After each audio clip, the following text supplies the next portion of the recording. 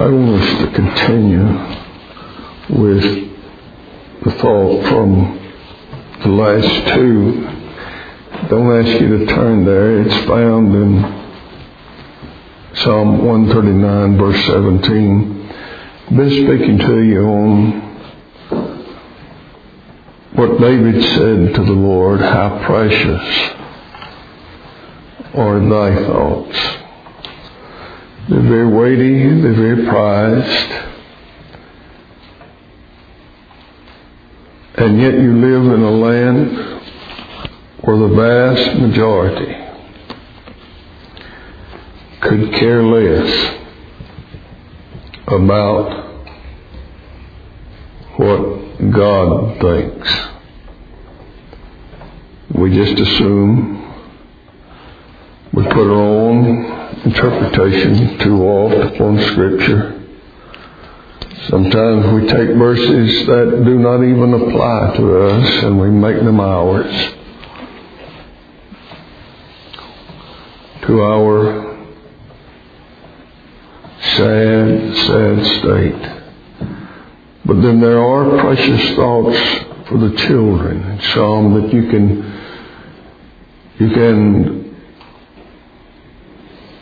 lay hold of, that is, by the Spirit of God, you can lay hold of and say, this belongs to me. This is what God thinks, and it's very precious.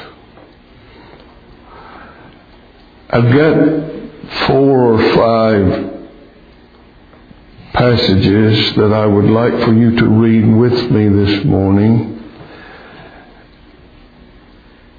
Don't turn to this one, but it is where we will be drawing our continued thoughts from. That's Jeremiah 29, but don't turn to that now. Turn with me, if you would, to 1 Kings 22.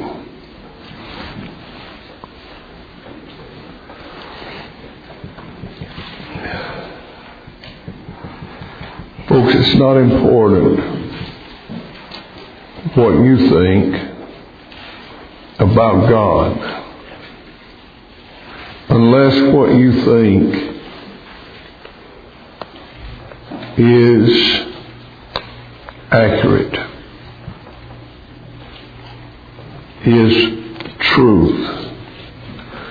Truth is not what you say it is or make it to be.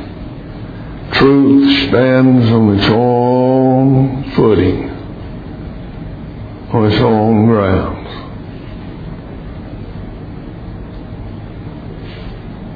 So you got to find out in your heart.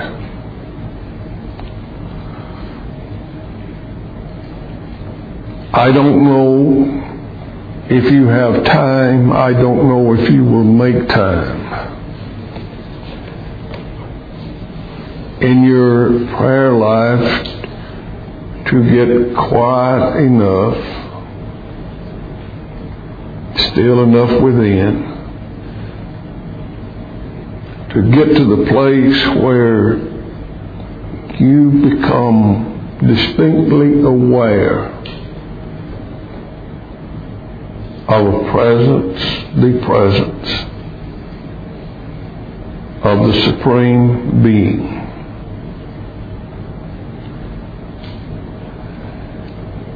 And where you hear not audible words, not in your head, but in your heart of hearts, God has something to say to you. I don't know if that's important to you. It is very important to me. And when I go to shut the door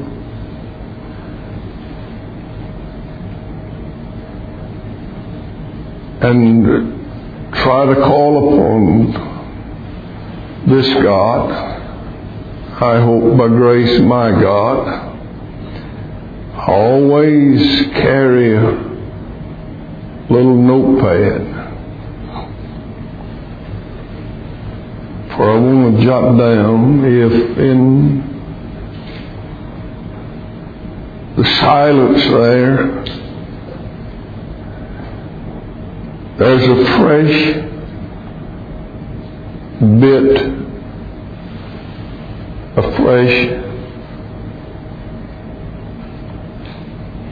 phrase, passage, and I hear God in it. I want to keep it. Good possibility that from that is what I bring to you. Not all, but some of what I get in listening.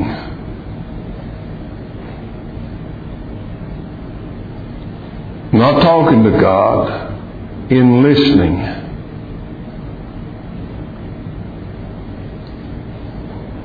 For I don't know what you need. I'm not the great physician of the church. I'm not the physician of your souls.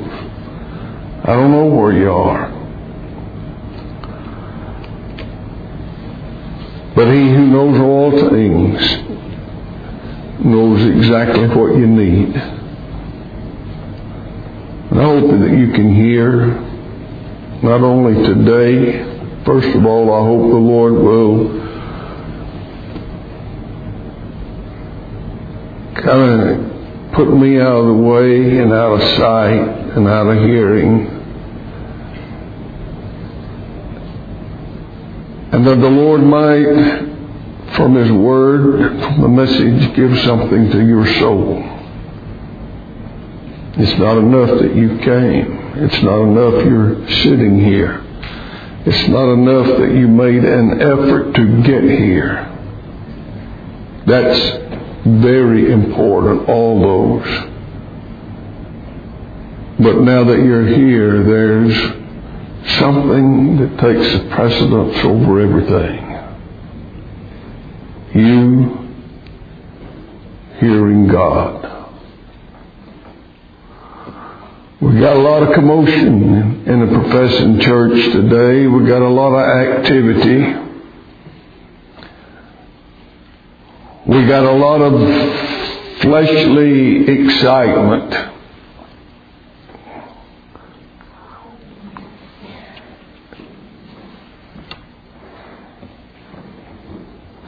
But the important thing is, do we have God here?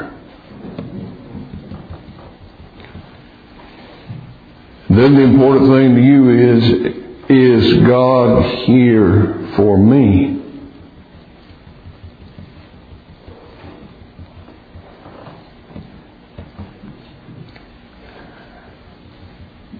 And you can bend your knee with thanksgiving for a thought that comes from the very heart of God. And you can say with David, that's precious, Lord. That's prized above anything I've got or anything I can do. That's very precious to me. Well, would you bow with me as we seek the face of the invisible God but was manifest in a visible man. Our Father,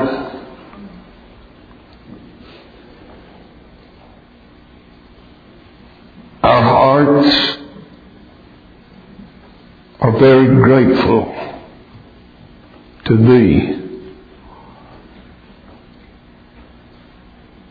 There's not a one of us here this day that started out life thinking about Thee.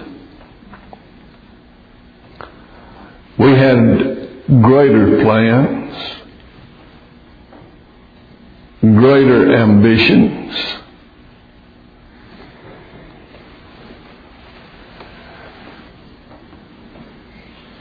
Than being stuck in some building for an hour, 2 hours, listening to some man.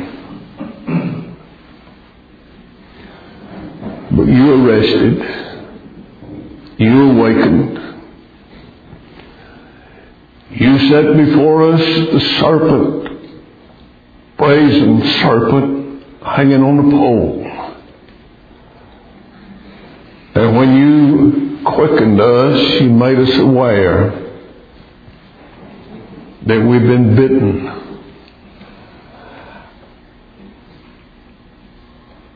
And the poisonous venom from the old serpent was flowing throughout all our veins and arteries and killing us.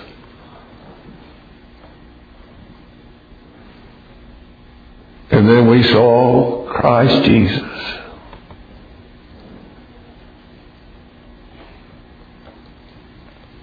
And if one of your children, we found out he's hanging there for me,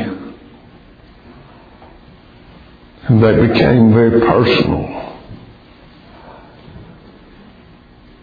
We weren't concerned about how many he died for, how few. But only one thing. He died for me.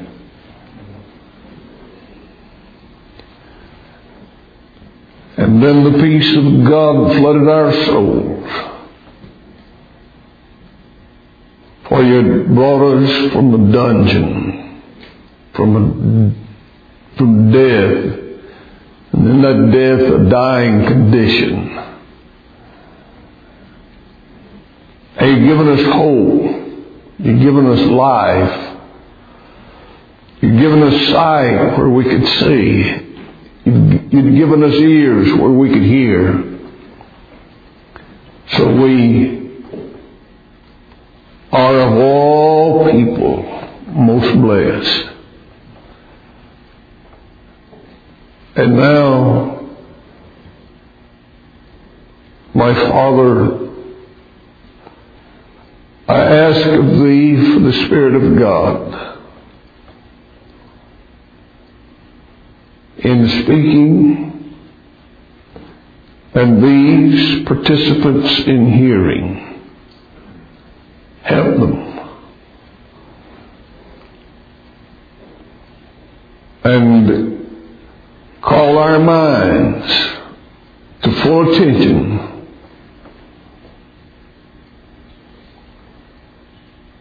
to the great God of the universe and to Christ our Lord. And let there be reverence within.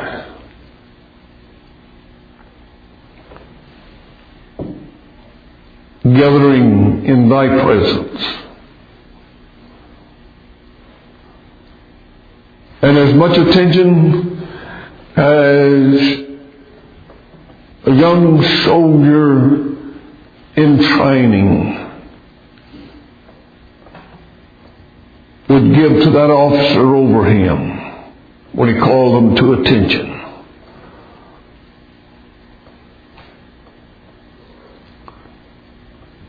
Help us this day. In Christ's name we pray. Amen.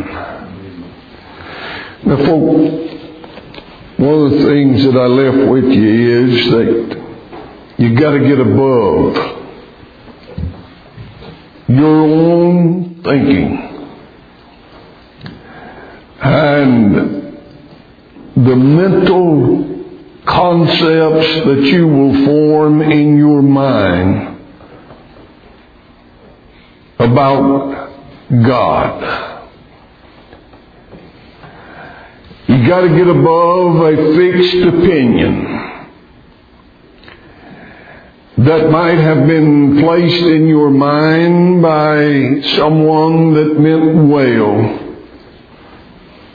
when they told you about the Lord. You got to get above all that. And the mind has got to go into that neutral drive.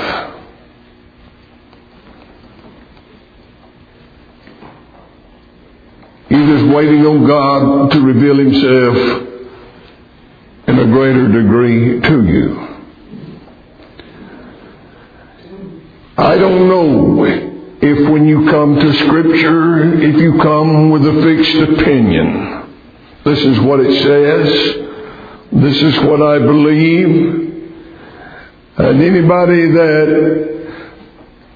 disagrees and tries to prove from Scripture that I am in error, well, that person's just misapplying the Word of God.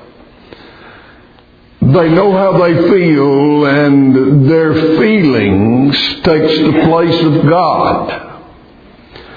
This is what I think, and their thinking takes the place of God.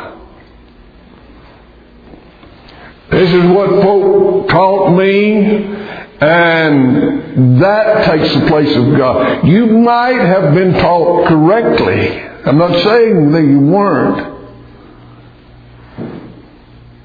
But you even got to get above that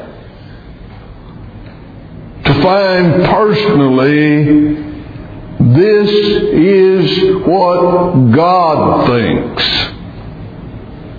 Not mama, daddy, grandmother, grandfather, not the preacher, not the church creed, not my own reasoning from Scripture. You got to get above that to find out this is what God thinks. Now you're sitting there saying, well, does not the Bible tell us what God thinks? It does in many places. But that does not mean that you will interpret it correctly. That could mean that you misapply it and do not understand it as God intended it be. So I'm saying you got to get above self to get to just that simple little phrase. These are God's thoughts. Now I told you 1 Kings 22.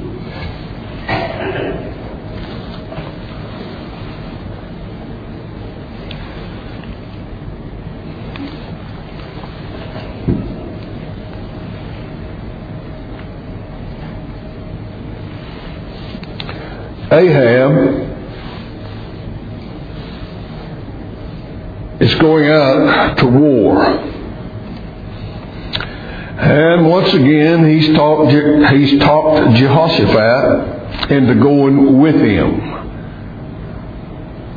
I think the king, Jehoshaphat, I think he was a good man. But I think he was too desirous to please others. They asked that of me, therefore that's what I will do. I don't think he was wise. He did a lot of good things, and he was a good man. But I do not think that he excelled in wisdom. I'll give you an example. In battle, Ahab knew that they were after him, so he said to Jehoshaphat, why don't you put on my robe? And he agreed, which could have been to his own peril if not for the sovereign act of God. Anyway, you got Ahab, you got Jehoshaphat. Verse number 6. Then the king of Israel gathered the prophets together, about 400 men. Now it was not long before this meeting here that Elijah had slain 850 false prophets. So you see how quickly that false preachers can be gotten. They're just not hard to find. And the king of Israel said to him, shall I go against Ramoth Gilead to battle, or shall I forbear? And they said, go up. They're going to agree. Then dare not say that which the king wants to hear. And these little, whatever they are, they're not men that are dependent upon the church for their salary. And they want a big salary. And they are dependent upon hearers for their applause. And they never want to offend anybody. And these little mealy-mouthed fellows climb up into the pulpit and they say what the crowd wants to hear. Got to keep them. Got to keep them happy. So these 400 prophets said, sure, go up.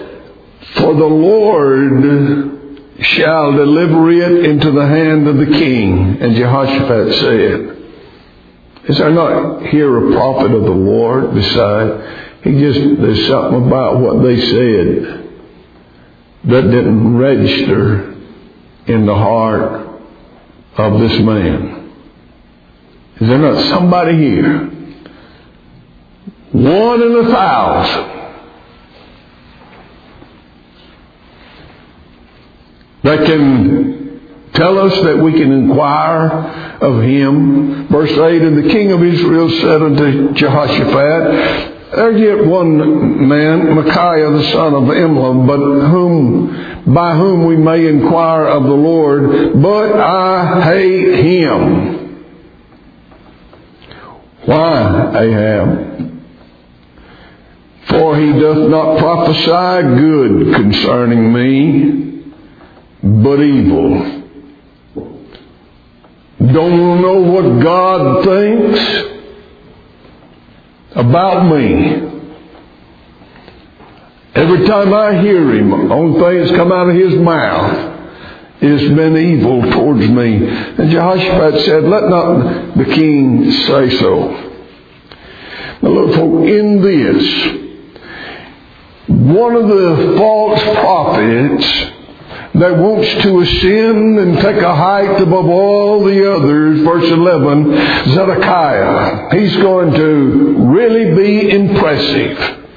He's going to put on a show. He's going to display here how God is going to do. Didn't have a word from God.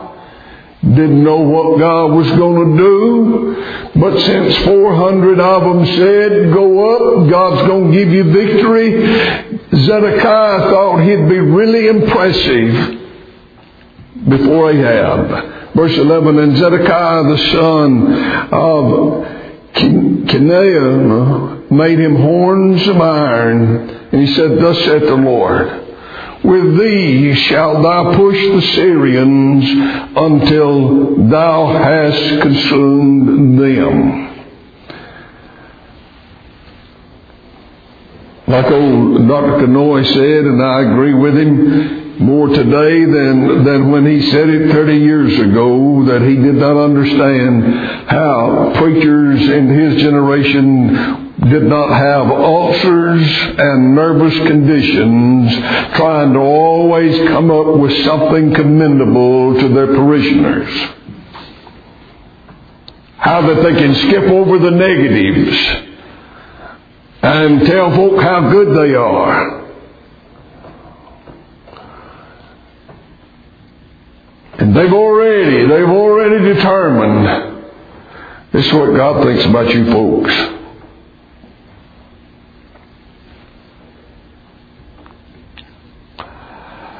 Most people's God doesn't have the ability to communicate His own heart to them. Another, Psalm 115.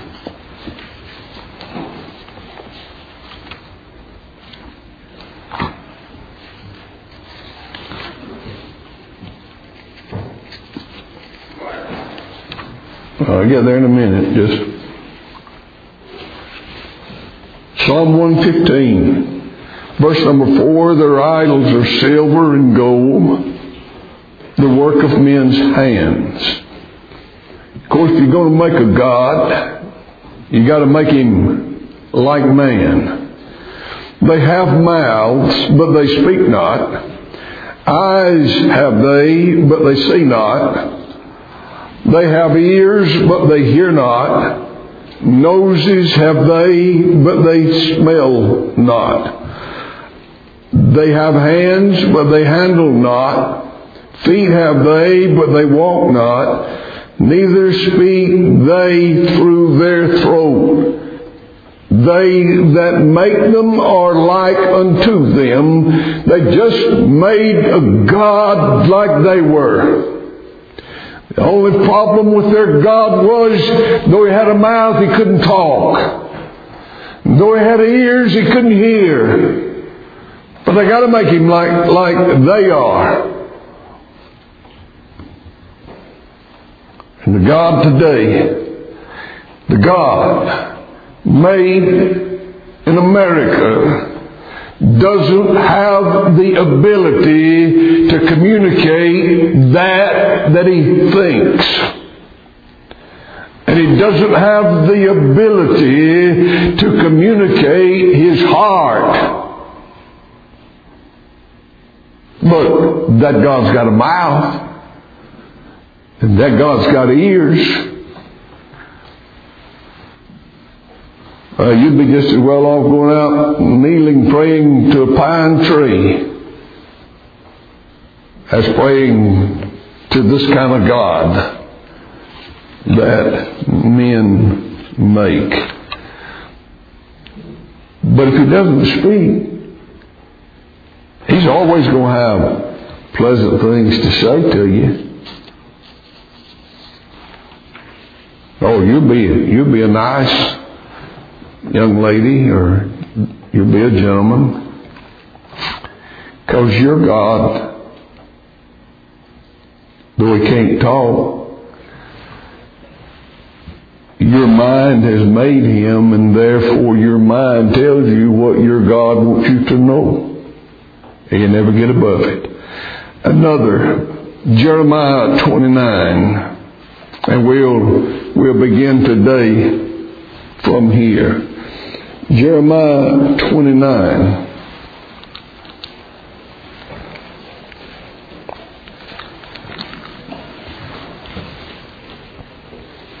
Beginning with verse number 8. Jeremiah 29, 8. For thus saith the Lord of hosts, the God of Israel, let not your prophets and your diviners that be in the midst of you deceive you, neither hearken to your dreams, which ye cause to be dreamed. Do you remember, and I won't ask you to go back with me, but it's found in 1 Samuel chapter 28, when the host of the Philistines had gathered against Saul, And he called on the Lord, and he prayed, and he begged God, tell me.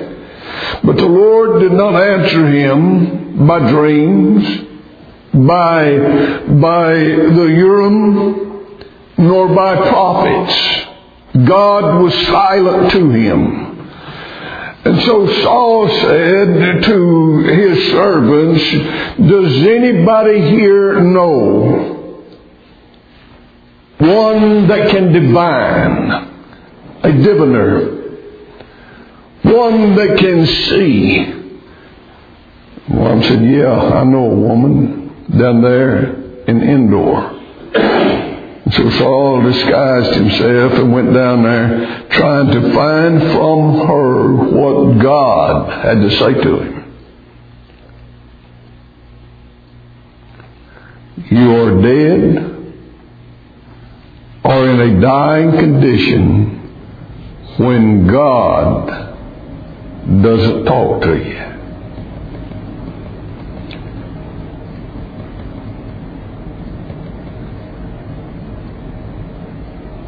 God said, don't listen to them. They're telling you you're not going to be here very long. God said, you might as well go ahead and marry, plant your crops. You're down here for 70 years because of your rebellion and disobedience. But after 70 years, I'm going to bring you out of this place. Now look at verse number 11. For I know the thoughts that I think toward you, saith the Lord, thoughts of peace and not of evil, to give you an expected end. And you can, and you might rightly be able to pull this verse up and say, God's thoughts towards me are peace. And His thoughts may be of peace towards you, though you are not always aware of that. Through much tribulation, you shall enter into the kingdom of God. You don't have peace during tribulation until God quietens your heart down there in the midst of the war or the battle that you're in, and God grants peace. If your testimony is effective, then the world's going to hate you. But see, it's not effective, and nobody hates you. No one. No one's out to persecute you, not according to what you believe about God. They might persecute you because they don't like your personality, or they don't like some of your habits, or they don't like this or that about you. But if God ever awakens and gives back to the church an effective testimony, then the world will hate us. And though the thought of God was peace towards the great Apostle Paul, that was not always true in his own heart and his own thinking. God said to him, Fear not, Paul. You don't have to worry about all these threats. I got much people here. And those disciples, the thought of God towards those 11 was always peace. But they didn't have peace in that ship out there in a storm, until the Lord arrived and said, Peace, be still. So the child of God oftentimes will go through long periods of searching, inner turmoil, unrest, before they ever hear in heart, Peace be unto thee. Disciples rowing, trying to get to the other shore, and they wasn't thinking about, well, God's thoughts towards us are peace, so might as well put the oars down. We're going to get there safely. No, they feared for their lives. And there was no peace there, though their intended end, according to Almighty God, was peace. Several years ago, a person approached me, and they pointed out this verse to me, and they were using it to prop up a lifestyle that was unbecoming a child of God. Didn't come anywhere close to being that of a child of God. And yet they pulled out verse number 11 and said, this is what God thinks about me. I said, that's true. Only if you have a heart to read what follows it. Especially down through verse number 13. And ye shall seek me and find me when ye shall search for me with all your heart. This one never did. Never did. Person lived entirely upon verse number 11. God's thought towards me is peace. Didn't matter what I said that evening when they came. Didn't matter. God told them. But it wasn't God. It was a member of the church that said to this person, God's thought towards you is peace. And that was a false prophet saying, peace, peace, when there is no peace. And they lived upon it.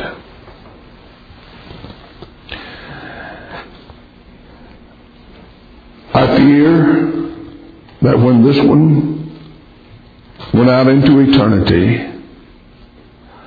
that they faced a God that had a different thought of them than what this one had of self.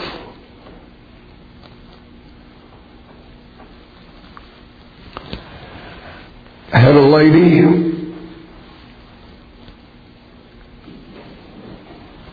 only time she'd ever agree with me was when I spoke on something that she liked. Therefore she stayed furious at times with me. If I got near her pet sins in preaching. One time she said, I don't like the God of the Old Testament. I like the God of the New. Well, I don't know when the God of the Old Testament died and we got a God of the New Testament only. She didn't like that God. And if you'd have searched out the New Testament, Genesis to Revelation, she wouldn't have liked the God of the New Testament. But she just grabbed hold of a few verses. Guess who was called as she neared death? Her husband called me. And I got down there late one Sunday afternoon, and he said, my wife, for the last 2 hours, has been asking me, is he here yet? Is he here yet?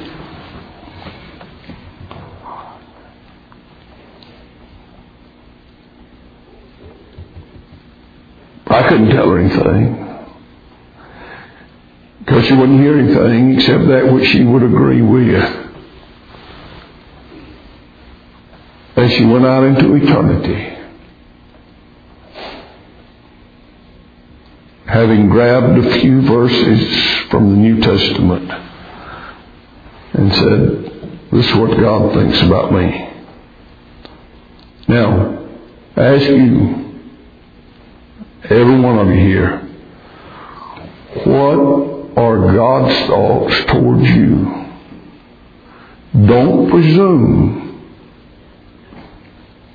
Don't pick out a favorite verse that you like.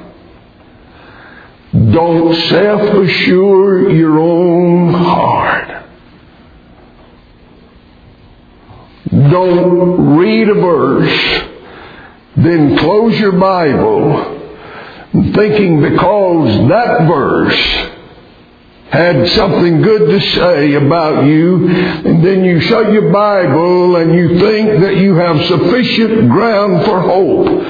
All the while, you didn't open your Bible from the time you closed it after reading that verse until you picked it up to go to church.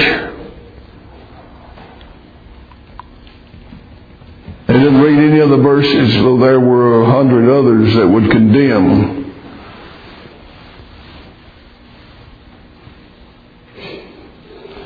How can one be guilty of deliberately sinning against God and think that they can find forgiveness anytime they want to?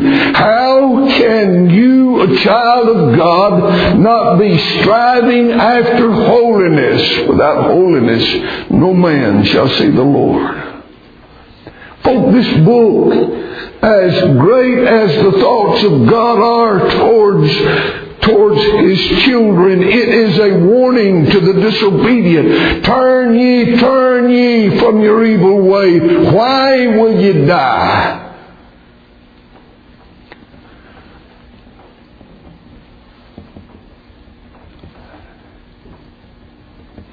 I told you before, I hope you're not around. I hope I'm not around when you step out into eternity.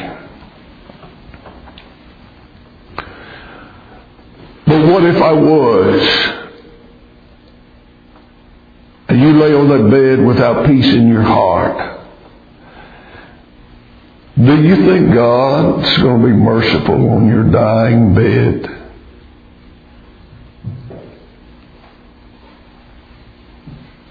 Do you?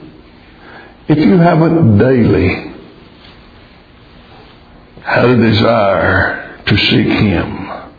The book's a warning to the disobedient. It's a warning to the ungodly.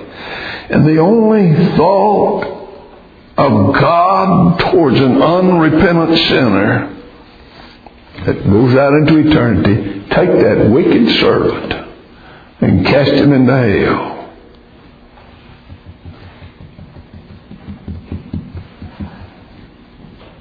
Don't be one of these that assumes because you can read a verse and it applies to you and it's very favorable to you. Don't assume. You got to have God say it to your heart. God is angry with the wicked every day. Those Pharisees and scribes and Sadducees, they were wicked folks, but they never did anything outwardly wrong. But they were wicked. God's angry. Jesus Christ told that crowd, search the Scriptures, for in them, you reading the very Scriptures that testify of me, and you think in them you've got life. If you'd read enough, you'd find out that's what's condemning you. So, but the book in their favorable application to self became an end in itself. They had heard much. We here for the last month have heard much from these fellows that have brought devotions. And I've tried to set it before you best I could. Well, you've heard much about the eternal love of God. Well, it's got to be eternal because nothing new can originate in God.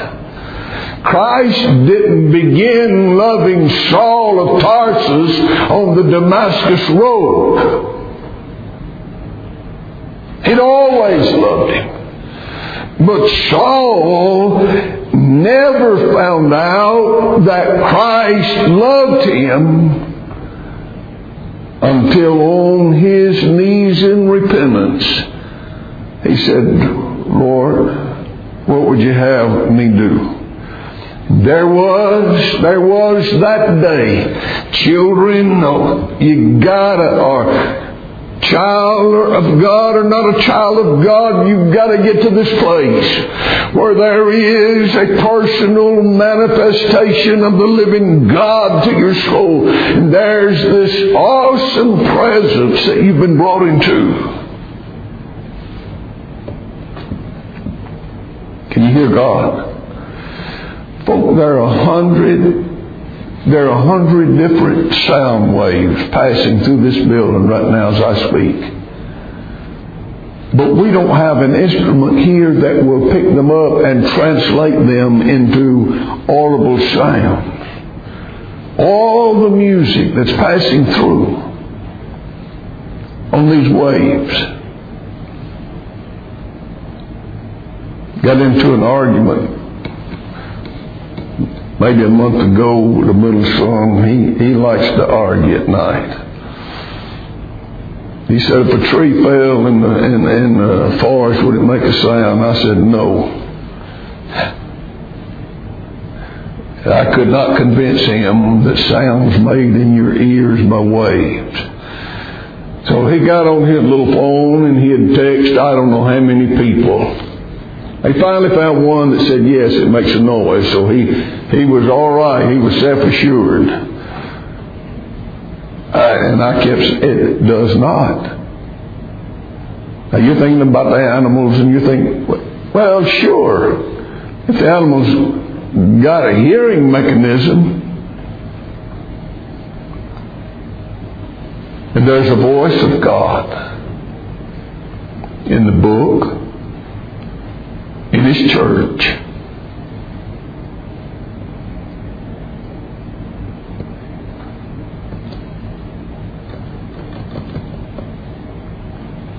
But I don't know that you're hearing it. And your eternal destiny depends upon you hearing the Word of God. Now lest I run too far over Deuteronomy 28.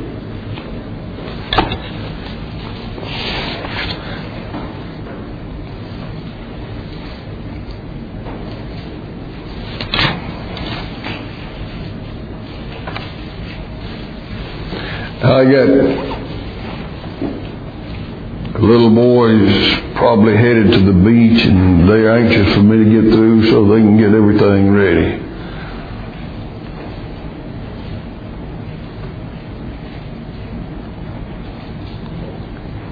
But I'll hurt them if they don't pay attention. You won't be able to go.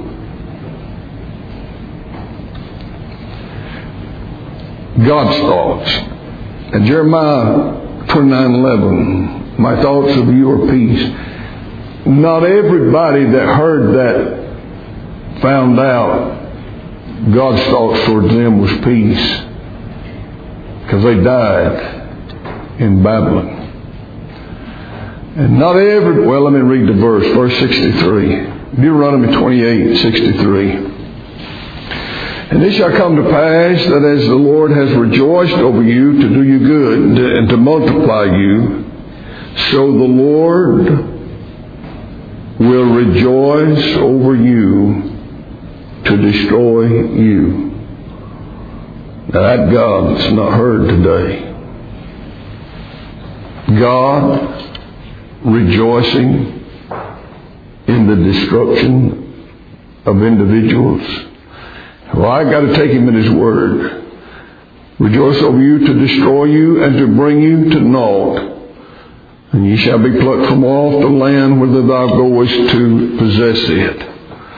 Now God told Israel, when that night they marched out of Egypt, I'll bring you into the land that floweth with milk and honey. There's trees there that bearing fruit, grapevines. You didn't have to plant. It's watered. Not like Egypt's watered by the by the Nile River. It's watered with springs from the mountains. And heaven's rain, I'll bring you into it.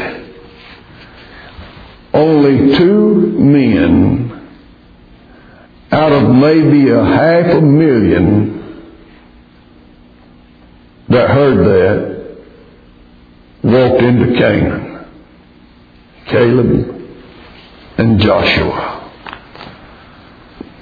The rest of them just kept living it. God said we'd do this, therefore we shall go in.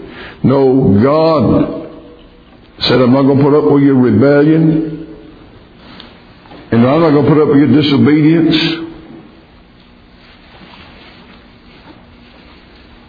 And you're not going in. So oftentimes these promises of God have a fixed condition on them. Now, if I've got a sincere interest in life after death, my duty is to find out, what are God's thoughts? What's God thinking about me right now?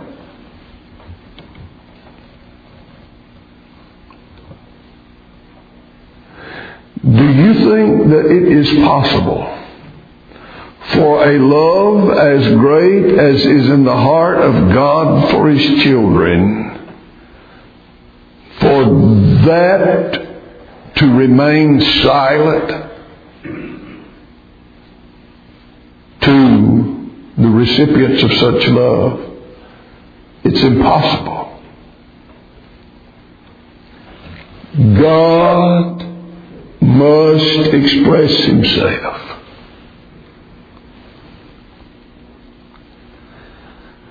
And I don't want some preacher telling me God loves me. I don't want some friend telling me God loves me. I want God telling me, this is my thought towards you. Love, peace, satisfaction.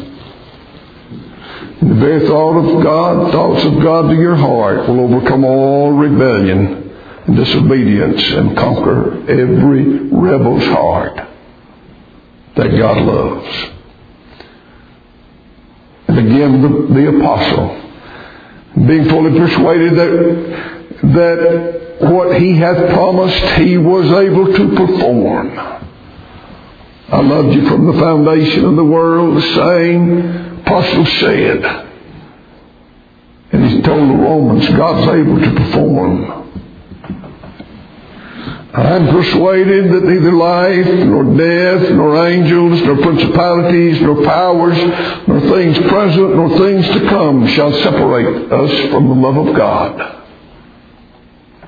But that's how real the love of God was in his soul. One last, and I'll close quickly. Matthew 15.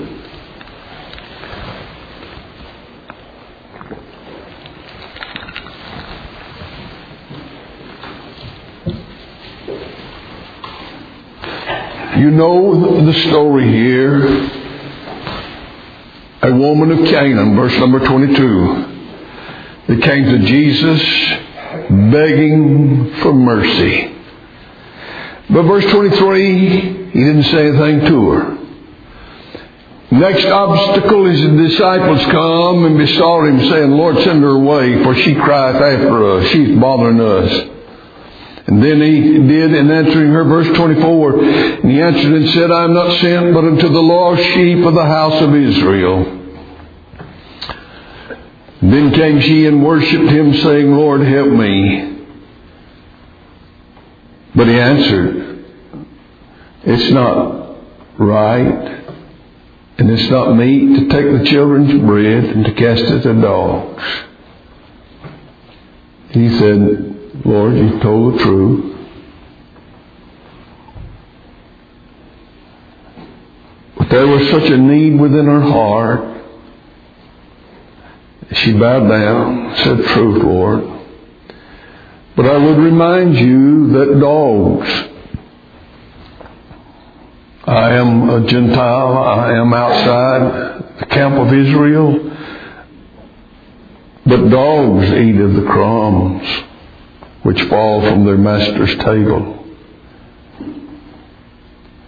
Guess what, fool? She would not let him go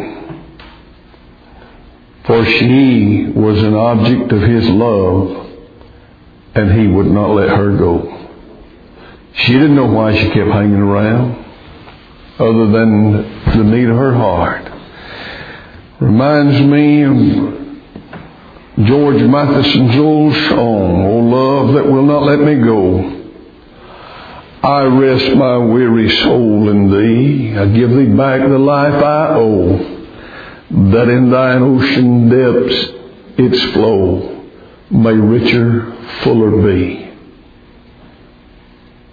You got a heart after him. Most today rest on a phrase in a book that means nothing, has no claims on their heart.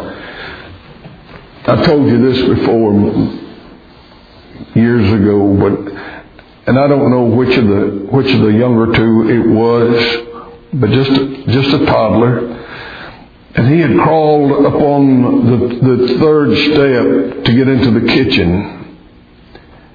and he was up against the door and he couldn't get in, and he was out there banging on the door wanting to get in,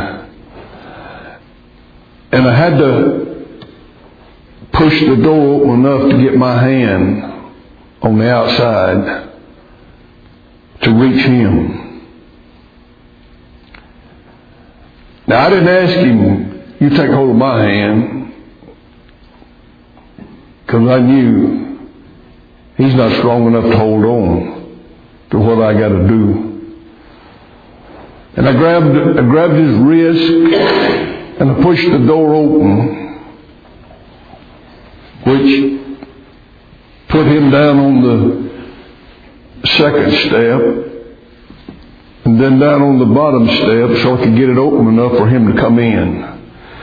He started crying when I pushed him back.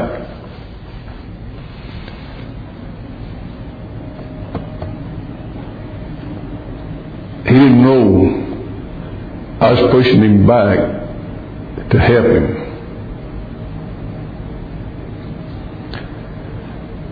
So if you come to God and you feel like He's not listening, He's pushing me back, He's not hearing. If you give up,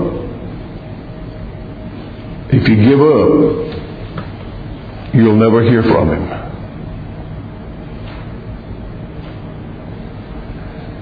But if you'll just take all that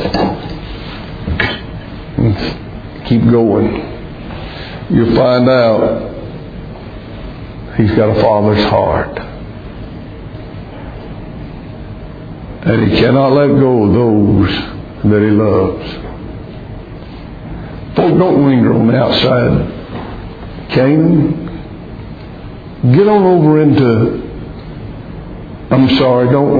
outside Canaan. Get on over into the bountiful land. There's a big God there that will share with you what He thinks about you. And I sure want to know what God thinks about me now before I have to find out then.